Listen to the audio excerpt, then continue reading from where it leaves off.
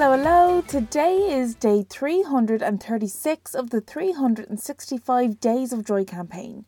And today I want to talk to you all about returning to yourself. So often we get so busy and maybe we have a crappy day or a really long, tiring day. And the absolute last thing we want to do at the end of that day is to follow through on our plans where we're putting ourselves first. Like cooking a healthy meal at the end of the day, or going to that gym class we signed up for. So often we just end up trying to talk ourselves out of the things that we've planned for ourselves, for our greater good, for our benefit, because we're feeling too tired or disgruntled or just feeling a certain way after the long day we've had, where we would rather do anything but those things that we know are going to be so great for us. And I want to make a point here, and I want to make it really clear that it's actually in showing up for yourself where you get to return to yourself. For example, this week I had signed up for a couple yoga classes, and one day I had a really long day. It had actually been a really long few days in a row, and I'd kind of had it and I wanted to cancel. Now I had already cancelled something in the week, and I was like, oh well, I'll just cancel this one too. And I actually couldn't cancel it online because you had to give 2 hours notice, and I was too short on time for that. I didn't make that cutoff. So I thought, okay, well, I've paid for it, so I'll go. So I hopped in the car, I went to the class, and I have to tell you, the sigh of relief when I got there and I was able to lay down on the yoga mat and I was just there. And in showing up for myself, for showing up to that class that I signed up for because I knew it was something that I wanted to do for myself, I was able to shut off my mind for an hour, to look after my body and mind, doing something that is beneficial for my health and my well-being. And in that moment, I was able to reconnect with myself. I was able to unplug for a little while.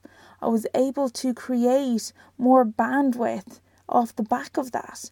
And that's exactly what you can do as well. When you show up for yourself, whether it's something you enjoy doing like a hobby, whether it's like I've just explained, a yoga or gym class, or whether it is cooking a healthy meal for yourself, whatever the thing is, showing up for yourself in this way is super important. Because whether it's something that you get to enjoy, like a class or a hobby, where you just get to unplug for a little bit and you get to not only enjoy the activity, but you get a lovely distraction from whatever's stressing you out.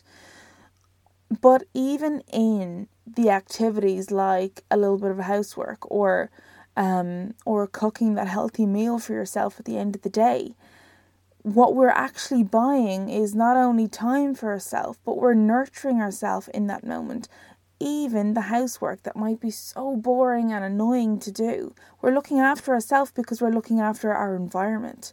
So all of these things, whether it is a physical class that you're going to, whether it's cooking a healthy dinner, whether it is looking after your environment, like tidying the place up, whatever it is, show up for yourself, because it's in these moments where we make space to reconnect with ourselves.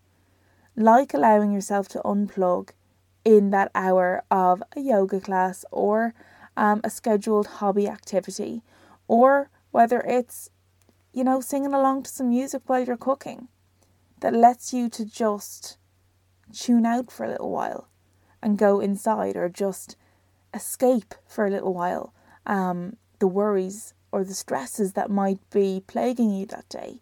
And it's absolutely the same even with the cleaning, because although cleaning might not be your thing and, it's something you have to do rather than something you want to do, like I say, you're making time for yourself because you're actually laying the foundation for a clean, tidy space that you can then relax in after or the next day. So we're looking after ourselves. All of these things are types of self-care. They're activities that have our well-being in mind.